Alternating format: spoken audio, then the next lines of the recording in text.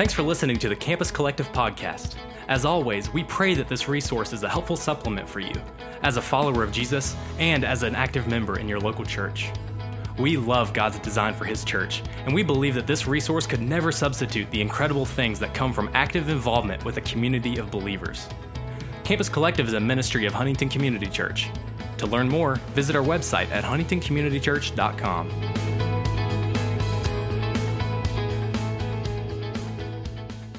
We're going to be in Ephesians 3, 14 through 21 tonight. So if you have a Bible, hopefully you brought one. You can be turning there. If you don't have a Bible, we should have all of the verses that you'll need on the screen. I also was at fall retreat, and I am really sore. The night game, if you don't know, there's a night game we play called Glow Stick Battle Spy. And it's one of the greatest games, honestly, of all time. And it's a really cool game where you have two teams, it's completely dark. One team is on one side of the camp, the team's on the other side of the camp. You have glow sticks, and you're trying to put your glow sticks in the other team's trash can at all costs, okay? That's the idea. And I decided to do this strategy.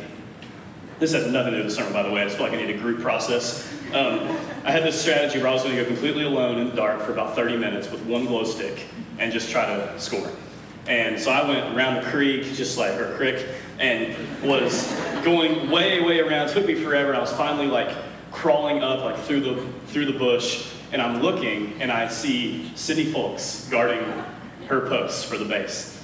And I hear her say, "I think I see a skull over there." And I'm like, oh, this is good. She thinks that I'm really creepy, but it's a skull. And then eventually, she just keeps saying out loud, "I think Dustin's over there, I think Dustin's over there." It was a big bummer, my cover's blown. So I let go, and I slide all the way back down the hill, and I keep going deeper and deeper to try to get back around. Eventually, cover is blown, so I have to sprint. And I was sprinting, not as fast as I used to be able to sprint, and was running, and all of a sudden, it was completely dark, okay? So this is really difficult to do. I'm running, and all of a sudden, the terrain is going uphill all of a sudden. So I was flying, and I'm like, oh no, going. And then I see the base, and I'm like, oh man, it's about to score, I'll score for my team. And then I absolutely face plant onto asphalt, which I did not know was there because it was dark. I'd never been to that camp before. And anyways, it was a lot of fun, but I am legitimately limping and sore. Oh yeah, and then Melcher just mercilessly gets me out after I've fallen on the asphalt. It's messed up, dude. But yeah, I just felt like I needed to say that. It was an absolute blast. I hope you guys, if you did get to go, you'll get to come next year and sign up for Big Moose. That's going to be a great time, and it's called Big Moose. So it's going to be an awesome time. The title of tonight, there's literally no transition there. I can't get that to Ephesians. The title of tonight is Great Need, Great God, Big Prayer. Great need, great God, big prayer. And I think this passage in Ephesians is actually aimed at just making us sit tonight underneath these realities. That we are really, really needy. We need God. Jesus says we can't do anything apart from Him. We need God. We have a great need. Also, to meet that great need, we have a great God. And then I think as Paul is considering these two things, he's writing the book of Ephesians to the church there at Ephesus, and he just pens what is this incredible, big prayer. And if you remember last week, we said that it kind of started the prayer a little bit, and then he got sidetracked and went off into a distraction in the gospel mission. And this week, he actually picks back up what he was going to pray about. Jana says this all the time, and it encourages me, and I hope it can kind of centralize what we're trying to go after tonight. She always says that prayer is not a part of ministry, prayer is the ministry. And I think that's what Paul is getting at. There's a lot of things he could have written the Ephesian church about, but instead he decides to not just pray for them, but to write the prayer of what he is praying for them in the midst of persecution, in the midst of trying to grow and spread the gospel in this city, all of the pressures of life, all of these things. Instead of saying, here's 3 easy steps to get out of this thing, or 5 ways to be a better this, he just opens up his heart and lets us see what a God-inspired prayer for the people of God looks like. If you remember, the title of this series was In Christ We Live. And we said that the first 3 chapters of the book of Ephesians is about what it means to be in Christ. One of the deepest realities in the entire universe. And we get tastes of all that is true because of this. And once we do, once we see it, once it changes our heart direction and our mind, it changes us forever. This is a list of things that are true about you of being in Christ. And you're not going to be able to keep notes on this. I'm going to go fast. Because you're in Christ, you are a saint. You are blessed with every spiritual blessing. You were chosen before the foundation of the world. You are blameless and holy in God's sight. You're adopted into God's family. You have redemption through His blood. You are forgiven of your sins. You have been given the mystery of the gospel in full. You have an inheritance in heaven. You are sealed by the Holy Spirit. That's just chapter 1 of Ephesians. Paul keeps going. He says, you were dead, now you're alive in Christ. You are seated in the heavenly places in Christ. You're being shown kindness and grace. You are His workmanship, being prepared for good works that He has already designed for you. You were far, now you're close to God. You now have peace with God. You're reconciled to God and each other. You're fellow members of the household of God, and you are part of God's holy temple. All of this because God decided to open your heart to these realities and make you alive with Him forever. And that's just like Ephesians, okay? We're talking an entire New Testament and Old Testament promises of explaining the reality of what it means that now if you have trusted Christ for salvation, you are in Him, and it's mysterious and it's deep, but it will change you forever if you press into these things. And then, that's the first part of the title. Second part, we live. Chapters 4 through 6 of Ephesians. So starting next week for the rest of the semester, we see the we live part of this sermon series. And here's a few of the topics that we're going to be covering. It's kind of interesting. Like Ephesians goes so deep, and then 4 through 6 it gets so practical. So we're going to see things like this. How to live as the church. How to live moral lives as new creations in Christ. How to imitate God. How to live pure lives. How to be husbands and wives. How to parent. How to be good bosses and good employees, and how to fight spiritual battles. Now, I can't wait for that. If you just skip the rest of the semester, I would beg you to come back when we're in Ephesians 6, because that chapter is blowing me up. To think about the implications that we have a warrior Savior fighting for us. We are going to have so much fun in that passage. But the beautiful part, I want you to see, the reason I'm going over this, I want you to see something. That the beautiful part about walking with Jesus is that these deep realities do change you significantly. But living these things out is always simple, radical obedience to Him that makes us very different than the rest of the world. Simple acts of loving God and loving others is how we live out being in Christ. So the last 3 chapters, 4, 5, and 6, before Christmas break, will show us specifics of what that looks like.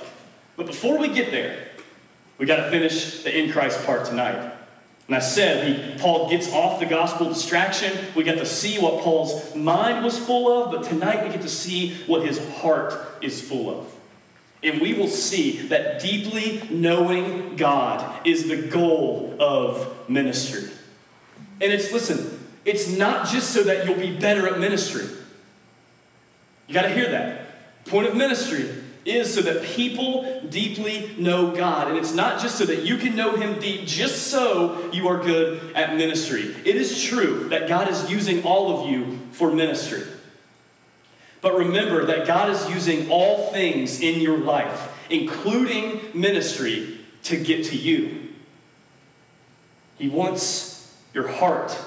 And I think whenever we forget about prayer and what it represents, we lose intimacy with God. And whenever we lose intimacy with God, we're not only spiritually damaging ourselves, we're actually damaging other people. And I think that's why Paul pauses and shows us what a deep prayer life looks like. And I'll be honest, in the sake of transparency this evening, this is something that I've missed for a long time. And even at times, maybe most of the time this semester, it's something that I've gotten wrong. Most of my alone time with God feels like a missional strategy session instead of communion with my Father. And I would never do this with my own son. Okay? He's 3.5 months old. There's no way I'm cuddling with him on the couch and we're going to start strategizing about how we're going to pay for his college. We wouldn't do that. What do I want whenever I just want time with him? I want to hug him. I want to see him smile and make that weird high-pitched dinosaur noise thing that he does. If you know him, you've heard it. But I just want him to be with me and love me and experience and respond to my love. And I need you to hear this. This is the essence of a relationship with God. It's the essence of prayer. It's not just to ask him things to help you do your things. It's so that you would know him deeply. Great need, great God, big prayer. Let's look at it. 3:14. Paul says this, "For this reason, I bow my knees before the Father." So we finally get to see what Paul was starting to write and pray about before he got distracted by the gospel. So, for this reason, because of all of these deep realities that are true, that he has been writing, because of Christ, what does Paul do? He prays. This should be a lesson before the lesson. The appropriate reaction to these things is to pray and to worship and be with God. And we're going to beat that drum over and over and over again tonight. Because if you are not first a worshiper of God, but you are first just a student, or you're most dangerous, you're just a ministry person, but you're not a worshiper of God, you will miss it. Sin will look sweet, suffering will be unattainable, nothing will make sense if you do not see your life as meant to worship God. So when Paul goes deep, then he says, for this reason. He doesn't say, for this reason I go plant churches, for this reason I go do a bunch of Paul the Apostle type stuff. For this reason, I bow my knees. He wants your heart before your actions. And this is not a guilt trip to go pray more. This is an invitation to the heart of God. It's what he wants for us. For this reason, I bow my knees. So I'm imagining Paul, his knees are probably scarred up at this point. No doubt he's been beaten in this prison. I love that he still gets down on his knees to pray to God and love this church. So what does this show us about prayer already? The posture of prayer should be humility. Now, you don't have to be on your knees for the prayer to count, but you do have to be humble and needy for prayer to have its full effect. So even right off the bat, for this reason, because of these things, what I'm going to do, I'm going to pray, I'm going to bow my knees, humble reverence to God. Doesn't just stop there, though. He says, bow my knees before the Father. And he prays before his heavenly Father. He appears in humility before a God in heaven who is his Father. I want to take a quick tangent here just because I've got these questions before and I think it'll be interesting at least, or if it's not, then you can tune out the next 2 minutes. A quick note on praying to a God who is one God in 3 persons. So if you're a Christian, what you believe is that God is a Trinity. You maybe heard that word before. That's God the Father, God the Son, God the Spirit. And we actually see, hinted at in this verse, but all throughout the New Testament, what the common kind of grain of prayer is for the people of God. So we just write this down. You can talk about it later. But when we pray, the normal pattern of the New Testament is that we pray to the Father in the name of the Son by the power of the Holy Spirit.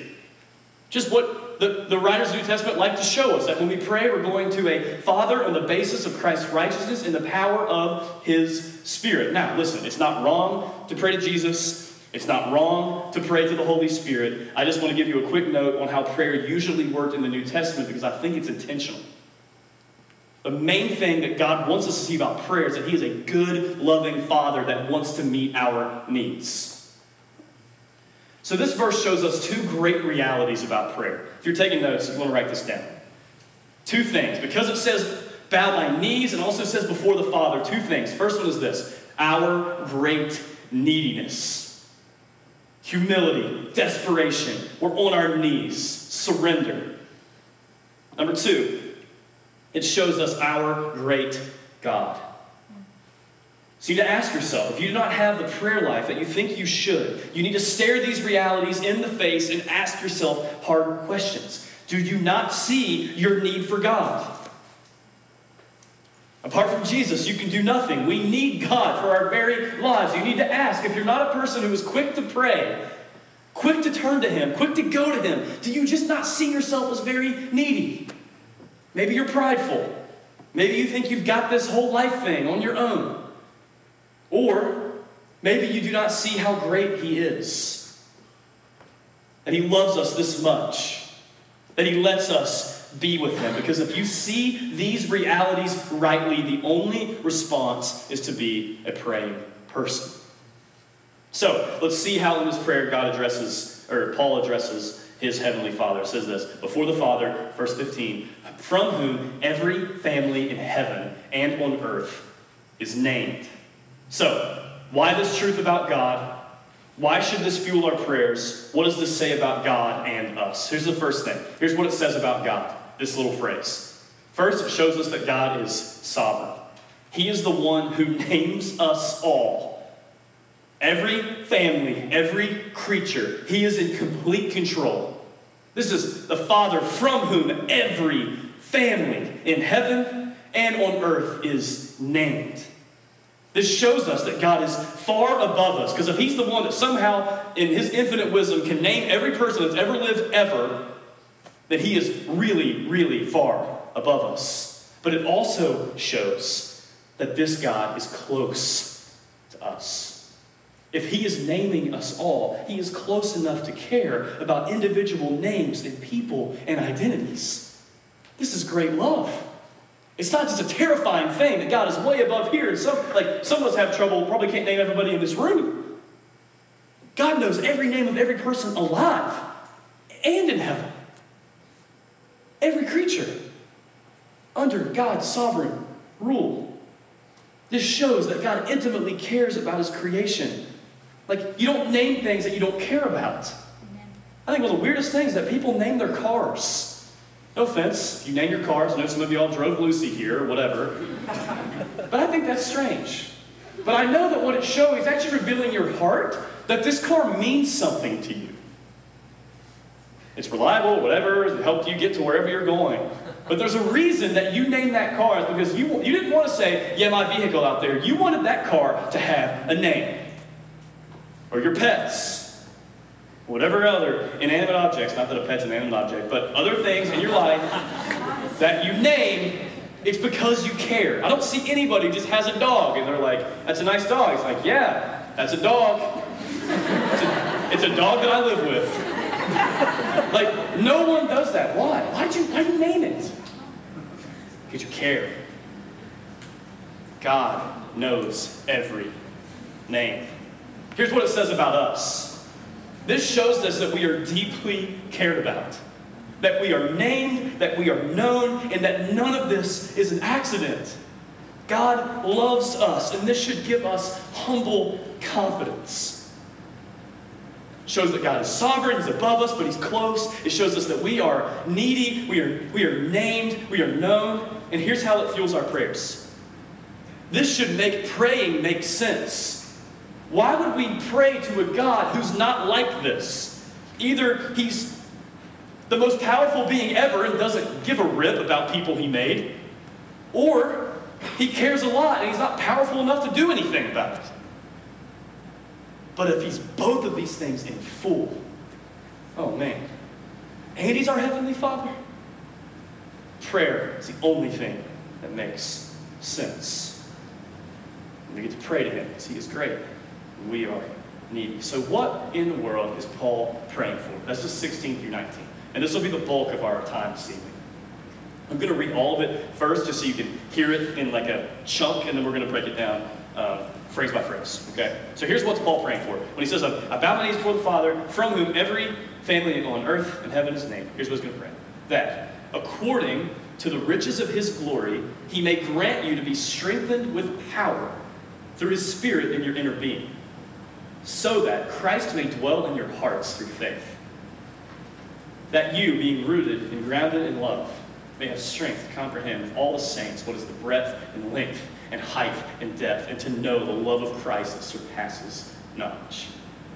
That you may be filled with the fullness of God. Man, it's a good prayer. That doesn't look anything like what I usually pray for. There's a depth here that I long for. But I want you to notice one thing before we go phrase by phrase. It describes the love of God, or love of Christ in verse 19. It says, to know the love of Christ that surpasses knowledge. It seems contradictory, right? It's like he wants us to know something that's beyond knowledge. This can only mean that we get this, we taste this, we live in this, if God shows up and grants us strength to understand it. So, to let you know, we're about to go deep right now. This is the depth of the heart of the love of God, and we are going to go through this so that your prayers might be armed and our worship might be loud, so that we would be a people who are overwhelmed by this love. Romans 5:5 describes this. We're going to take a quick break. I want to show you another place where Paul writes this to kind of give you an idea of what I think he's going for here. Romans 5:5 says this, and hope does not put us to shame, because God's love has been poured into our hearts through the Holy Spirit who has been given to us. This is what our aim is. I want you to see God's love being poured into our hearts. I want us to leave here experiencing this love. I'm not talking about going beyond theology. You can't go beyond what is true about God to feel some good feeling and call it God's love. But the prayer here is that the truth that we know about God will be set on fire. And that would burn in our hearts with a joy that we cannot explain and we cannot give categories for. That's what we're going for. When we go to this God in prayer, we want to live out the fullness of who He is. We are talking about a joy and a love that you cannot explain in English words. And I've walked with some of you. I know some of you have had moments of this, right? It's that moment when they sing the song that just, connects exactly with what you want to pray to God. And it feels overwhelming. And there's peace, and there's love, and there's joy, and it makes no sense at all. Or maybe it comes at the very end of a long mission trip somewhere, and you spent yourself out for the glory of God, but then you worship with your team, or you're in prayer, and it's just this sense where God is letting you know, you are mine. That's what this prayer is aimed at. And I know He wants to answer this, so if our hearts can be humble tonight and beg Him for it as we look through this prayer, we might just get a taste of it tonight.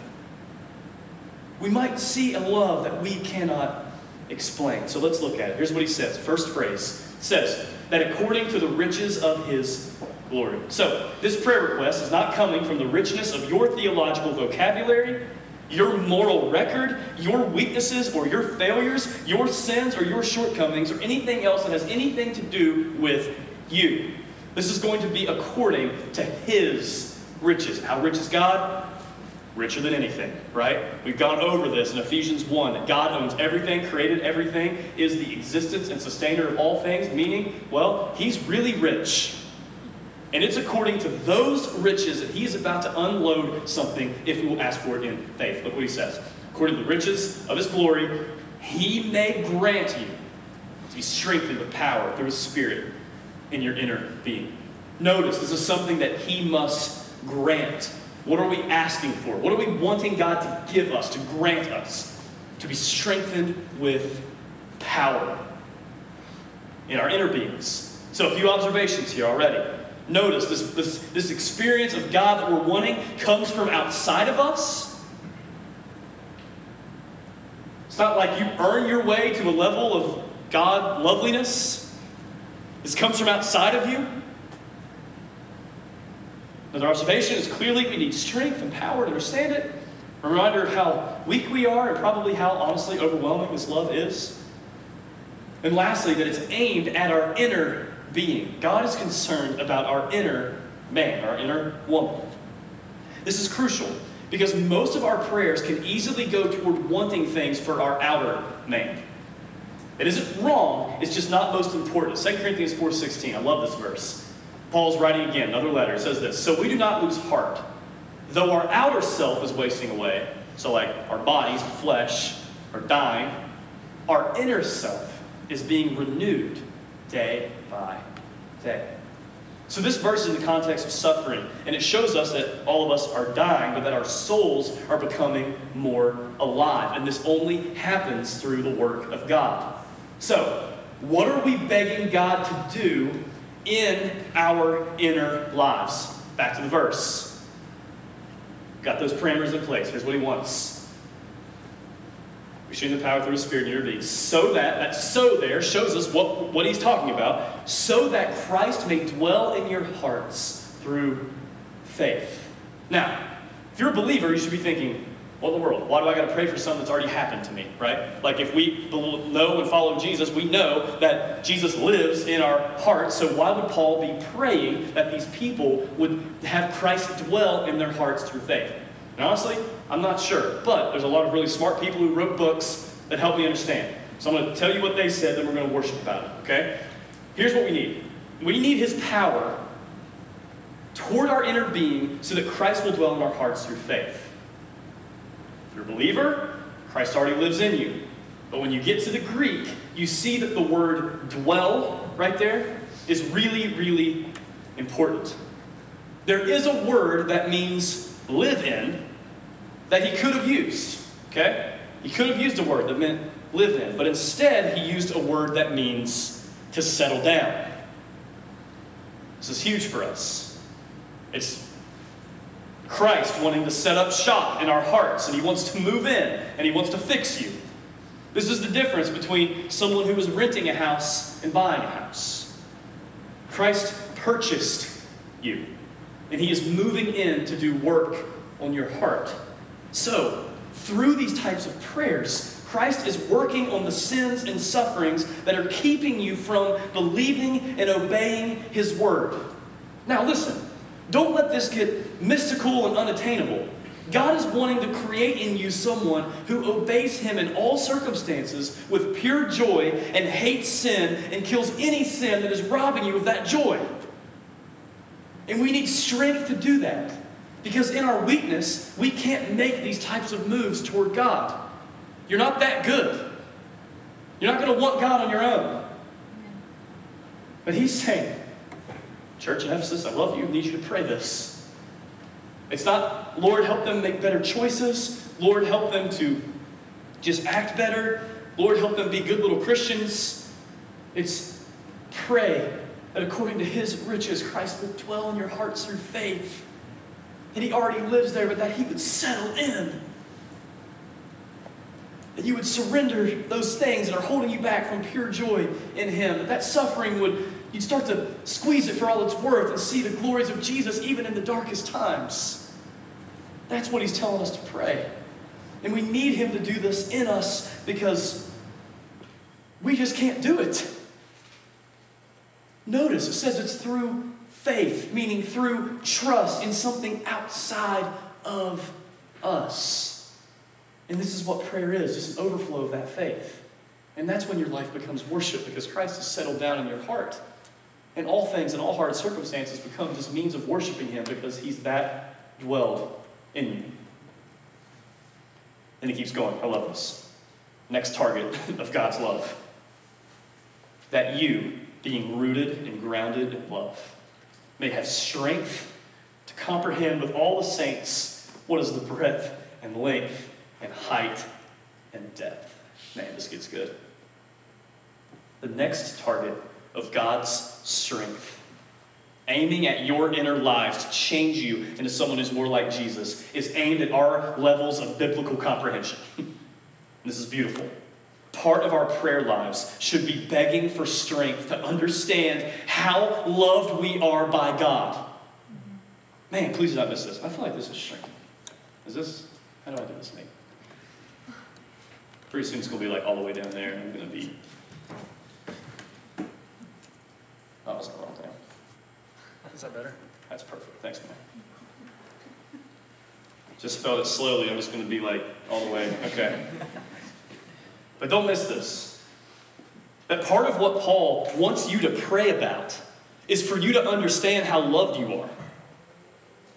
My goodness. That should never be boring. Ever. That if What maturity in Christ looks like is not someone who just grits their teeth and does a bunch of hard, good moral things that they don't want to do. What he wants for us is that we would know just how loved we are, overflowing into a joy that leads us into obedience because we want to. God is for God, but he loves you more than you can even understand on your own. This is why we need strength to comprehend it. It's that good. Think about that. Like, you don't need strength to do easy things. Paul's not like, all right, easy one. God loves you. Don't need prayer for that one, really. He's asking us to pray that we'd be able to comprehend this love. And clearly, these dimensions of the love, this is so abstract. It's like he's intentionally trying to overwhelm us, right? Like, I wish I could tell you how long, high, wide, and heavy love is, okay? But I can't, and I think that's the point. The point is that you cannot over-exaggerate the love of God for us. You can't overhype it. It's that much longer, that much wider, that much better, that much deeper. Just when you think you have it figured out, it's even better than that. And he isn't just wanting you to be able to talk about it or just explain it. He wants you to taste it and see it. God loves you, and he wants to move in you and change you so that you can experience his love. My gosh, so many times we think that when we feel convicted for sin, it's God trying to kill our joy. But it's him trying to kill anything that is attacking your joy. He loves you that much. The breadth of the love of God. How wide is God's love? Wide enough to include people of all nations in his family? There isn't one person that God will turn away from coming to him by faith. The gospel works every single time someone repents and believes. So if any of you limped in here and you don't know Jesus, you need to know this love of God that we're singing about is not an exclusive Christian club thing. This love that we're talking about, he displayed in Christ, is wide enough to include anyone. Anyone. The breadth of his love was demonstrated at the cross and resurrection. That's how wide. The length of the love of God. How long does it last? How far did he go to demonstrate his love? How long does it last? It never stops. His love covers our past, present, and future sins. Please do not skip over that last part. The sins that you haven't committed yet are already forgiven. My gosh, that's unbelievable. The huge mistakes you haven't made yet. This love is still running ahead of you and is already forgiven. Even that. The height of the love of God, how big is this love? His love expands all the way to the heavens where he is preparing a place for you. The depth of the love of God. How deep does his love go? His love goes beyond your deepest secrets, your biggest regrets, your most terrible sins. Shame can't stop it. Guilt can't stop it because it's all finished and done for you in Christ. The point of this prayer is for you to know and experience that love in a way that roots you and grounds you in it. If you truly experienced this and lived it, you would sing louder, you would rejoice in suffering, you would share the gospel, you would be unstoppable for the kingdom of God, his power being made perfect in you by his love. Then he keeps going. This just gets better, man. Wait till verse 20. Okay. And to know the love of Christ that surpasses knowledge, you may be filled with the fullness of God. So noticing that this love surpasses knowledge, it must be something that is pursued by faith in prayer.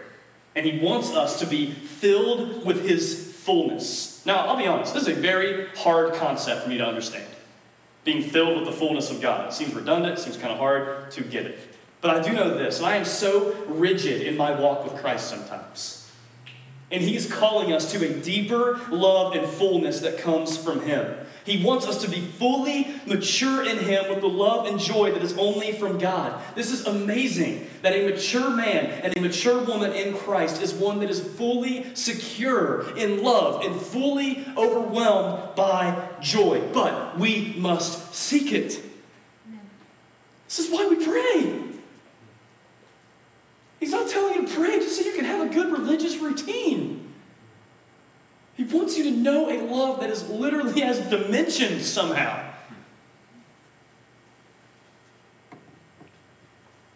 Let's refuse to let our walks with Christ be just knowing theological stuff. We want to love Him and obey Him and know His fullness. This is the type of life that will show off His glory. Not beyond theology, but that theology set on fire, burning in our hearts with joy. Verse 20. Okay, this type of love. I really thought this sermon would be shorter. Sorry. This type of love should lead us to explosive worship. Okay? Look at verse 20. Now to Him, so it's like Paul gets this all off his chest, okay? And then he's like, all right, this is all about Jesus. We're going to go there. Now to Him, Jesus, who was able to do far more abundantly than all we ask or think, according to the power at work within us. To Him be the glory of the church and in Christ Jesus throughout all generations, forever and ever. Amen. So I want us to spend some time here considering this truth about God, the God we are invited to know deeper and deeper. He is able to do far more abundantly than all we ask or think. But I want you to notice something before we let this verse take us to our wildest dreams of ministry and our wildest dreams of using our lives for the kingdom. Don't worry, I wanted to go there. I can't wait for that part. But before you see that, He says, far more abundantly than we ask or think, according to the power at work within us. He wants to do these big, incredible things, but He is doing them through ordinary people who are overwhelmed and owned by His love. He is able to do abundantly more than we ask or think in our inner beings. Not just big kingdom stuff. We're talking getting closer to Jesus stuff. Meaning, I really can get over my rigid walk with Christ. I really can stop being anxious. I can have fullness of joy. I can have self-control that leads me to deep dependence on God. You can stop looking at pornography. You can stop caring about what others think. You can stop with that struggle that you won't tell anyone about. And you can overcome that depression, because all of this is possible and more, because you've probably thought it and you've probably asked it, and He can do more than that. And He's doing it by His power that He is working in us. And He's doing it for His glory for the generations to come. So what in the world does that mean? Band, as you come on back up, I want to give you a few thoughts to close our evening. As we become people who are overcome with joy in His love, we need to let our missional imaginations run wild. What could God be calling you to? Who could He be reaching through you? What nation does He want you to use your life to reach? If we're overwhelmed by this love, we will give it all up and experience His love in this way. Let's just give our lives to this great cause, knowing He can change us and He can use us to change the world for generations to come. And because we will be overwhelmed with His love, we will be in love with Him, and we will want Him to get all the glory. Man, if we can get it. Like, we would never sing the same. We wouldn't wake up the same. We wouldn't approach the Bible the same. We wouldn't talk to our friends the same. If you knew just how loved you were. And He can raise you up from the dead. Whether you walked in here so far from Christ, there's no way you want Jesus. More than what we can ask or think in your life would be Him bringing you to faith. And He can do it. Or maybe you have wanted nothing to do with Jesus for a long time. You need to know that there is nothing that stops His love for you. So we are needy. He is a great God. And this is a big prayer that I know He cannot wait to answer in us. So let's pray. Father, You are the God from whom every family in heaven and on earth is named.